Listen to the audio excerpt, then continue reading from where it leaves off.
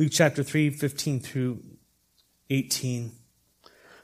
So the people were waiting expectantly, and were all wondering in their hearts if John might possibly be the Messiah, the Christ. Verse 16, and John answered them all, I baptize you with water, but one who is more powerful than I will come, the straps of whose sandals I'm not worthy to untie, and he will baptize you with the Holy Spirit and fire. His winnowing fork is in his hand to clear his threshing floor and to gather the wheat into his barn, and he will burn up the chaff with unquenchable fire. And with many other words, John exhorted the people and proclaimed the good news to them. Very powerful passage. Preached on that last week, so I'm not going to go into too much detail, but John was the prophet sent by God to prepare the way for the Messiah, for Jesus Christ. And the message that John preached was a message of repentance and forgiveness. Repentance and forgiveness. Repentance, as I've mentioned in previous weeks, is a work of the Holy Spirit in the heart of men. When a person realizes that their life, his or her life, and their heart, and their actions, and their thinking are in total conflict with the nature and the will of God.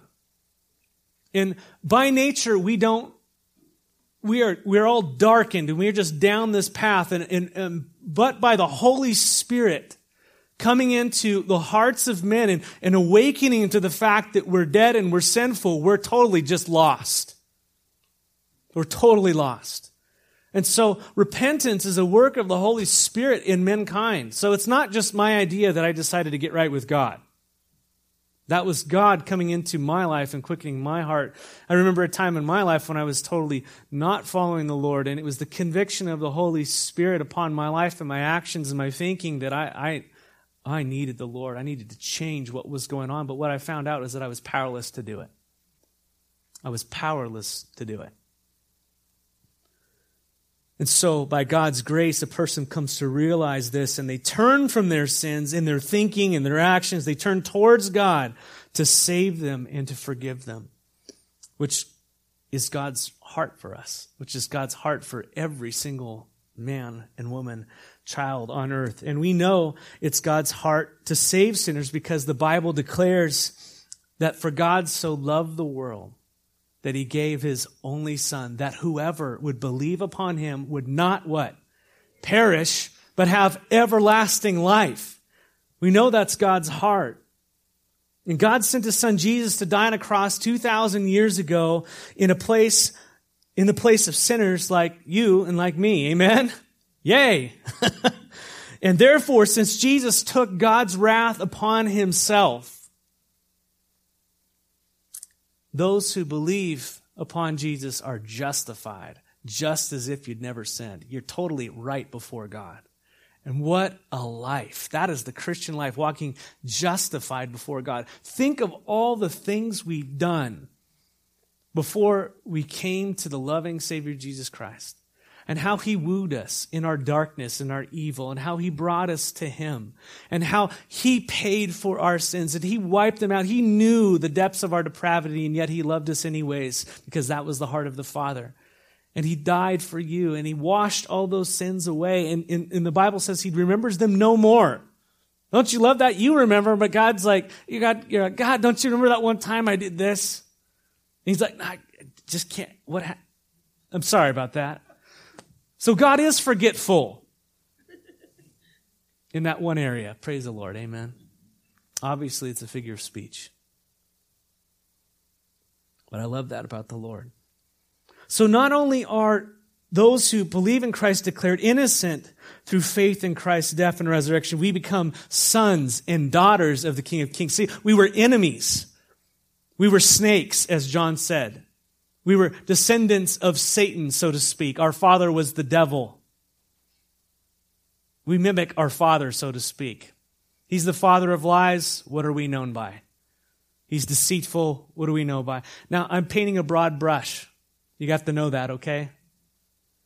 But in general, we're broken, and we follow after his nature. But guess what happened? We were given a new nature in Christ Jesus, the nature of the second Adam, Jesus Christ. And now he lives within us. His Spirit lives within us. And now we are free. Amen? We're free. We're now sons and daughters of the Father, just as Jesus is a son. And so John was sent by God to prepare the way for Jesus, who would take away the sins of the world for those who believe. And John was making the path straight by preaching that men must turn from their sin and turn towards God. Amen? That's what he was saying. He wants you to make the path straight. And so the things that keep us from seeing the Savior is our sin. And John was coming and preaching a repentance. In other words, make the way straight. And we know that God's at work at the same time making those paths straight in us, right? But it's a beautiful thing to make, when we see that tax collectors who are the outcasts of society, we're saying, how do I make this right? We're soldiers who are abusing their authority. We're saying, what do I do? Where we see prostitutes and sinners and, oh my gosh, Walla Walla Christians or Walla Walla people, people from Walla Walla, Lord forbid people from California like me. We're calling out and saying, Lord God, what do I do? And the Lord gives us steps for repentance. And John said, bear the fruit worthy of repentance. It's not just a single prayer, but it's a life that actually reflects a change. Now, we're saved by grace through faith, right? I don't want to mess that up. But our lives need to reflect the truth that happened in our hearts. And so that's a continual process within our lives. It's called sanctification. That's a Christianese word you can go look up. But we're being changed into the image of Christ every single day because that's who we are. We're sons of the King. So positionally, if we're now sons and daughters, now we should act that way, correct? But if we aren't sons and daughters, we're not going to act that way, are we? Correct. So John's saying, produce the fruit worthy that's in keeping line with repentance. So John went around preaching that men must repent and believe, or they would face God's righteous judgment, and men were like snakes, were running towards the water to be baptized, right? And he was saying that if you did not turn, you'd be cast into hell, which is eternal separation from God. How many of you do not like that part of the message? I just like the love part. Yeah. But I'll tell you what, there's no good news without the bad news. The bad news, hell is real. Hell is a real place that people are in right now, that will eventually be cast into the lake of fire. Just as eternal life is real, eternal separation from God is real. God is a just God. And he's provided a way of escape. And those who do not receive his way of escape, Jesus Christ, his only Son, have rejected salvation. They've rejected the thing that would save them. And therefore they remain condemned. And a just judge will condemn them to be eternally separated from God.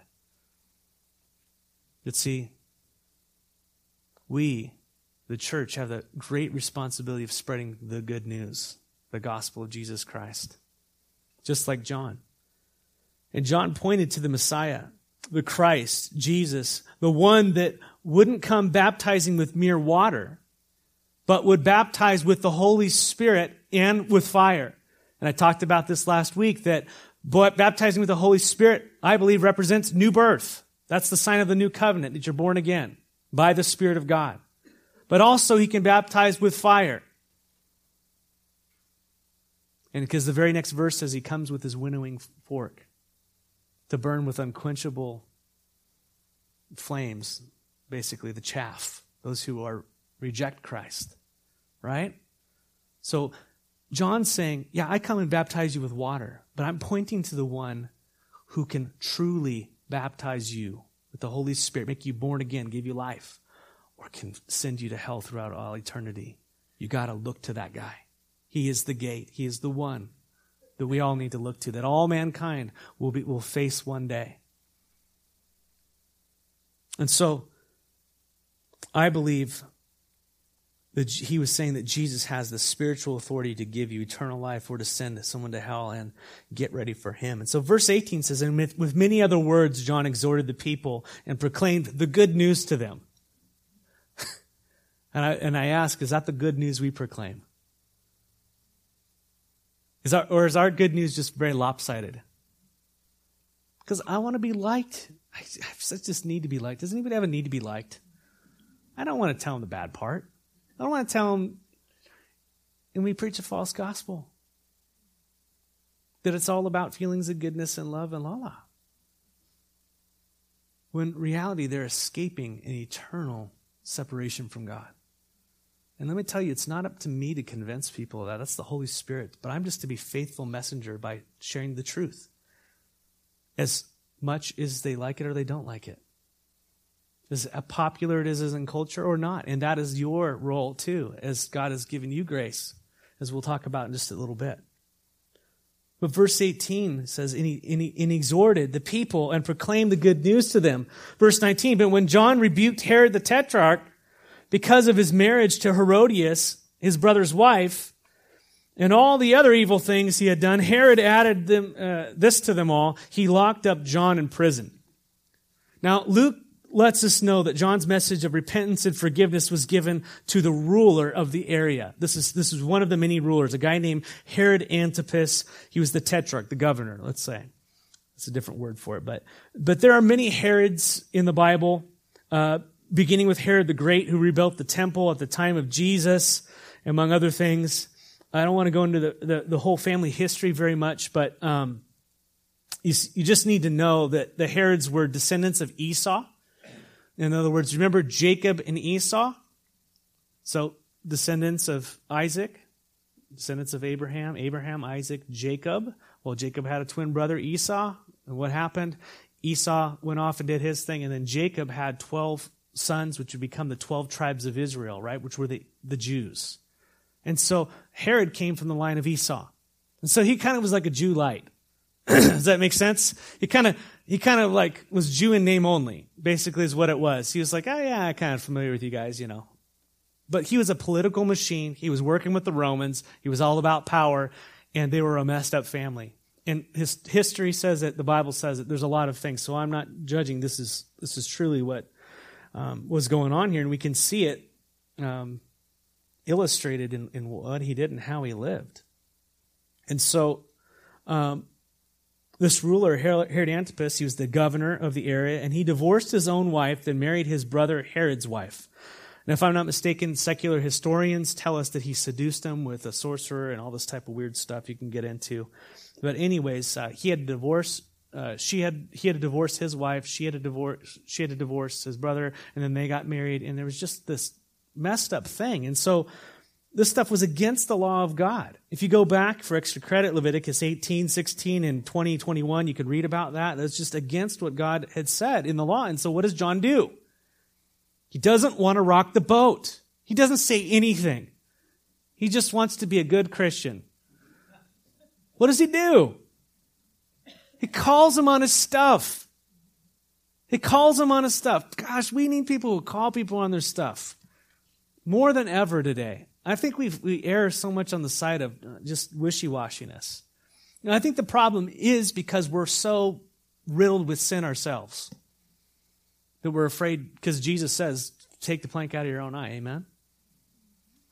May the Lord make us men and women who repent and who walk in the Spirit and who have the heart of Christ, to where we wouldn't bruise a bent reed, we wouldn't quench a flickering flame, but at the same time, we're wise as serpents and harmless as doves, that we would speak the truth in love. You know what I'm saying?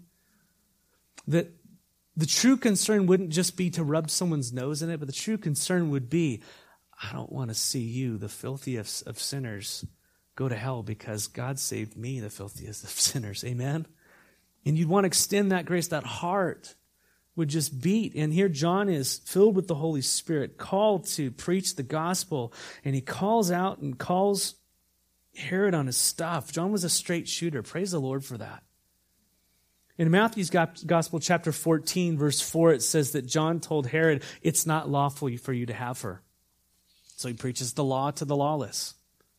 And in verse 5, he tells us what kind of man Herod was. Herod wanted to kill John, but he was afraid of the people because they considered John a prophet. And so, like many positions of power, like many politicians perhaps, Herod was a man who valued the opinions of men over the Word of God. You can see that through and through. He wanted to kill Herod, but he didn't do it because it wouldn't be politically expedient. It's sad. So on the one hand, he hated the fact that John was exposing his sin publicly and wanted to kill him. And on the other hand, he didn't want to lose the approval of the people, and so he did what politicians do, nothing. John put him in, he put him in jail, right? He just kind of did a little middle thing. And later, John would be executed because Herod got himself in a pickle because of public opinion. And he couldn't go back on his word, and he eventually had to execute John and put his head on a platter. You can read that in Matthew chapter 14. But this is the moral of the story. The Holy Spirit comes and convicts people like Herod, people like you and me. Amen? He comes and convicts us. Does it make who you are? The littlest or the greatest, rulers to peasants. The Holy Spirit desires that all men would come to repentance and knowledge of Jesus Christ. He comes and he convicts us of sin and righteousness and the judgment. And this happens through the preaching of the gospel. It happens through the church. That men must turn from their sin and turn to God for forgiveness. And in John chapter 3, verse 19, right after we just read, "For God so loved the world that he gave his only son," right after that, "For God so loved the world that he gave his only son," we read in verse 19, this is the verdict. "Light has come into the world." Light has come into the world, but people loved darkness instead of the light because their deeds were evil. And the question is, are we cockroaches or moths? You know, someone said that to me. Was that you? I can't remember. Someone said it to me. It's not mine. Herod loved his darkness, didn't he not? He loved his darkness. You see, the light shines in the darkness and it exposes evil. That's what the Holy Spirit does. He comes and shines the light of Christ in us. And the Apostle John would later write in 1 John chapter 1, verse 5, he says, "This is the message we have heard from him and declare to you, God is light, and in him there is no darkness at all. If we claim to have fellowship with him and yet walk in darkness, we lie and do not live out the truth. But if we walk in the light, as he is in the light, we have fellowship with one another, and the blood of Jesus Christ purifies us from all sin." Either you're a cockroach or you're a moth. Are we walking in the light or are we scurrying under the corners? Amen? When we walk in the light, the blood of Jesus Christ purifies us from all sin. Isn't that awesome? The gospel testifies of the Son who is the light of the world. I know it's in Matthew, but I love reading the old prophets. Isaiah 9:2 prophesied of Jesus when Isaiah said, "The people walking in darkness have seen a great light. On those living in the land of deep darkness, a light has dawned." It's interesting. I read John Corson's devotion last night, and it was talking about how this very verse and how Jesus, how that land was given to two tribes who kind of settled in more of a Gentile type area. And they would get wiped out first because the enemies would always come from the north and wipe out these two tribes, right? And so Jesus later on, so there's a lot of Gentiles in that area, non-Jews, right? And so where does Jesus set up his main point of ministry? Where it's dark. Where it's dark. Right in the middle of that area, that's where he set up shop, in the area of the Galilee. That's where most of his disciples came from. Jesus shines a great light. You see, John testified of the light of Christ. The question is, will a person let the light permeate them, or will they hide from it, lock it away, deny it, kill it?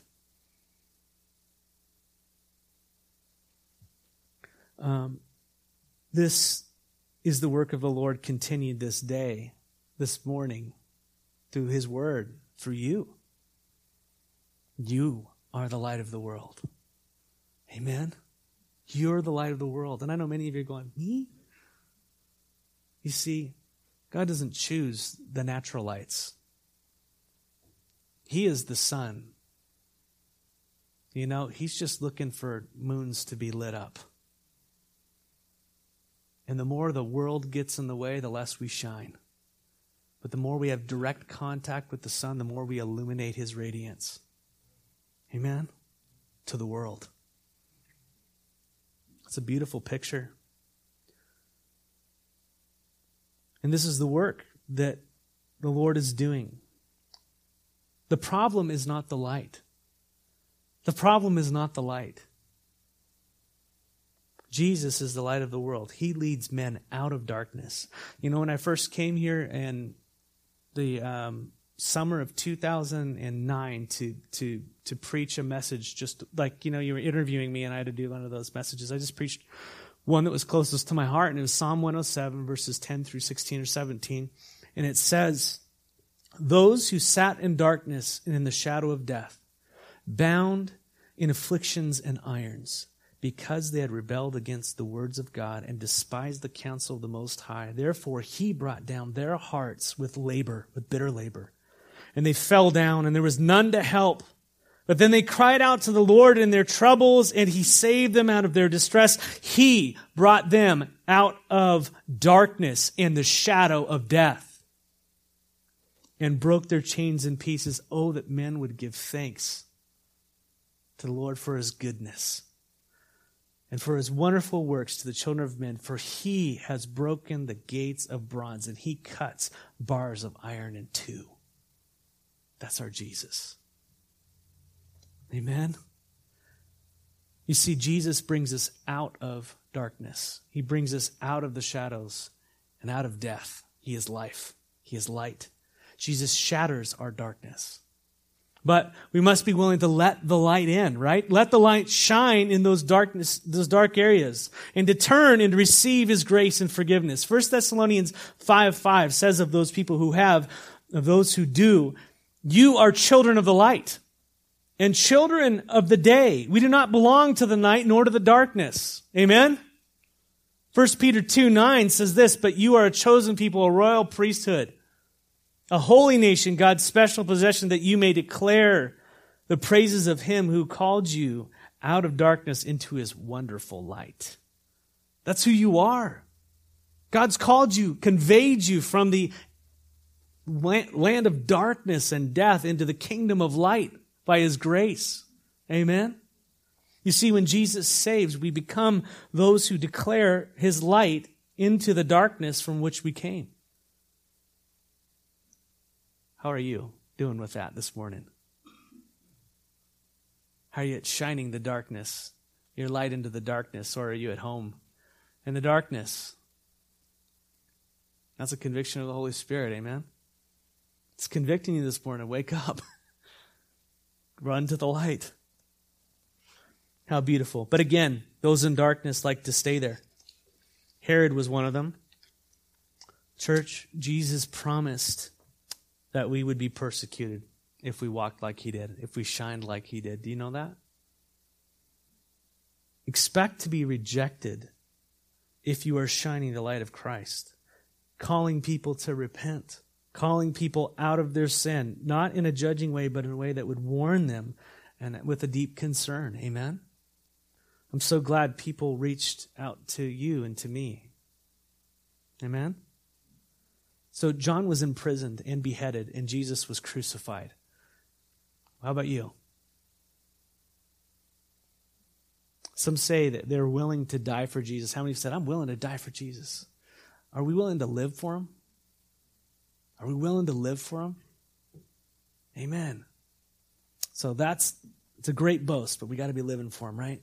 Now, verse 21 through 22 briefly speaks of Jesus' baptism. When all the people were being baptized, Jesus was baptized too. And as he was praying, heaven was opened, and the Holy Spirit descended on him in bodily form like a dove, and a voice came from heaven, "You are my Son, whom I love. With you I am well pleased." If you're like me, you're looking at this and going, what in the world is Jesus doing being baptized? If Jesus is the Son of God, if he's sinless, if he's perfect, what is he doing getting into the water when John's message was for people to repent? Is that a logical question? I think that's a very good question. How many of you, when you read your Bibles, you have questions? That's the way it's supposed to be. Because what does God want to do? He wants to teach us. Amen? How many of you have had kids, and the kids, when they're little, they just have tons of questions? And we reach age like 12, 13, whatever it is, 11, 12, 13, and then all of a sudden they know it all. They're not asking questions. They're asking permission to do what they know is the best thing on earth, you know. Have you reached that stage in your Christianity? Have you reached that stage in your walk with the Lord to where you don't have any more questions? The more I walk with the Lord, the more questions I have, and they're more deep and more profound than ever. But it doesn't mean I don't have more faith. I have questions about big, giant, huge things. Does anybody have things? And small things. Those are legitimate. I think God wants to show us and teach us if we're willing to lean into Him and to seek Him and to find Him, to mine for them if they're like silver or gold. He's willing to show us. But we see here the Spirit, the Son, and the Father. There's the Trinity there. And the Holy Spirit descends upon Jesus in the form of a dove. Not a dove, in the form of a dove. So you're trying to explain something spiritual with, it looked like a dove, right? And so quite often you see a dove as a symbol of the Holy Spirit. That's why they do that. It's kind of like it. And the Holy Spirit descends upon Jesus in the form of a dove. And this was because Jesus would now enter the ministry, as we'll read in a verse. He's 30 years old, which is when people entered ministry. And what he must accomplish really could only be done in the power of the Holy Spirit. The fullness of the Spirit was upon Jesus Christ. And you can read about the different attributes of the Holy Spirit, I believe, in Isaiah 11. I don't want to spend much time there. And we hear the words of the Father to the Son. We have the Father there. And what does the Father say to the Son in public? A public declaration to Jesus Christ. He says, "You are my Son, whom I love. With you I am well pleased." You know, let me tell you, that's a very empowering moment in the life of Jesus Christ. For Jesus, who is fully God, yet is fully man, to be filled with the Spirit and to hear from His Father, "You are my Son. I love you, and I am well pleased with you." It lets us into that window of that relationship that they had that was so tight and so beautiful. That there was just such, we can't really describe it. It's just little snippets here of the love that the Father has for the Son. Man, you're my son. You're my boy. I love you, and I am so pleased in you. And He's just declaring it to the world. And I'm sending you to go die.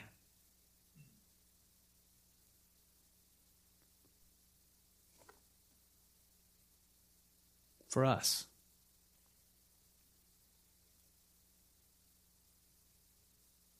Would you do that?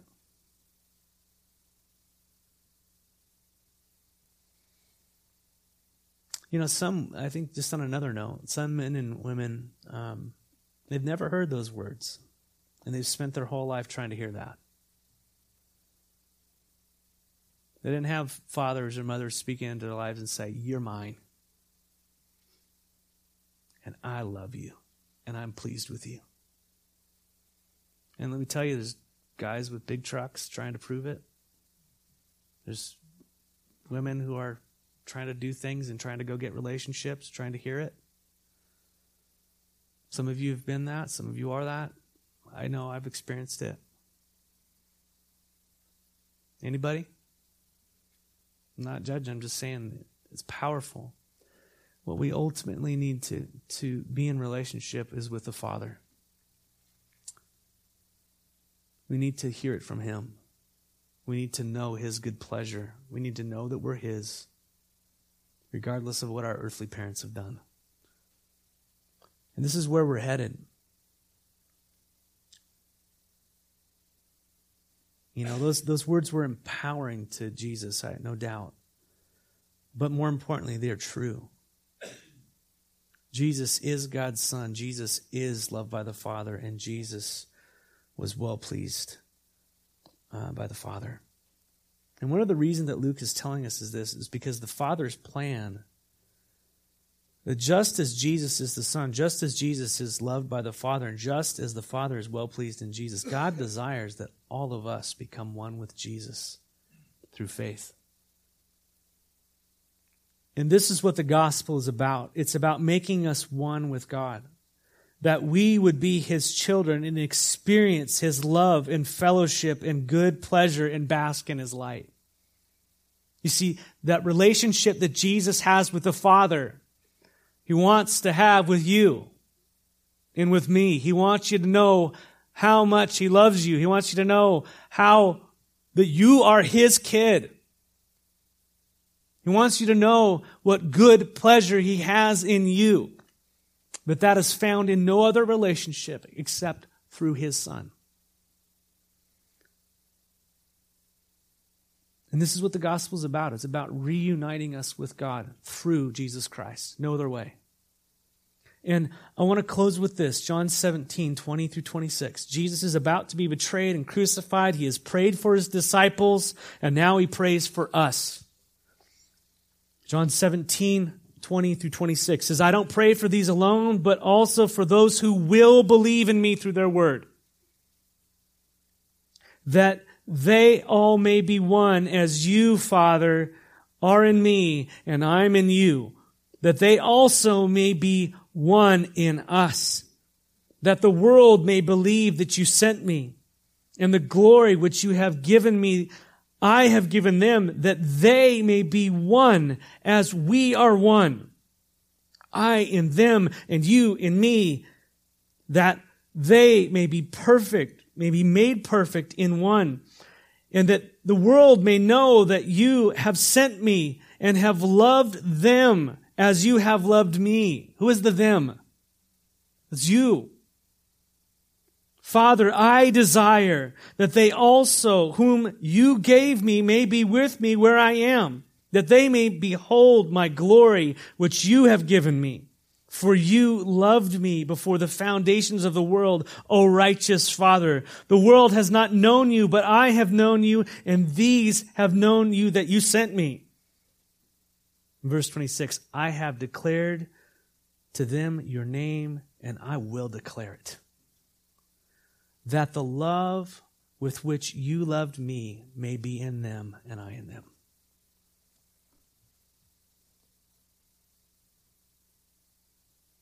There's a lot there. Bottom line, how deep the Father's love for us is. How vast beyond all measure, that He'd send His beloved Son to go and to die in our place, that we may become the sons and daughters of God. That His arms are open wide for anyone who would come to Him, would receive full forgiveness of sins. Not only that, you're now my kids, and I give you my Spirit. We're one, my nature. And no one can ever take that away from you. You and I are together, and you will come into all eternity. You will never be separated from me. That's what it's all about. That's what the gospel's about. It is so good. So He calls you to step out of the darkness and into the light. Amen. Let's pray. Father in heaven, you are so good. And your gospel is so rich. It is so far from religion. It is the ultimate relationship. And so, God, this morning, by your Spirit, draw people to your love, to your throne, your forgiveness. Lord, there's sin here that is like mountains, and yet your one drop of your Son's blood eradicates all of it, forgives all. And so, brothers and sisters, if that's you this morning, call out to the Lord, the King of Kings and Lord of Lords. Walk into the light, step into the light. Some of you might be going, oh man, I've blown it again. Oh, His arms are wide open for you. He loves you, child. Come to Him. Experience His good pleasure. Turn away from the sin and walk to the Son.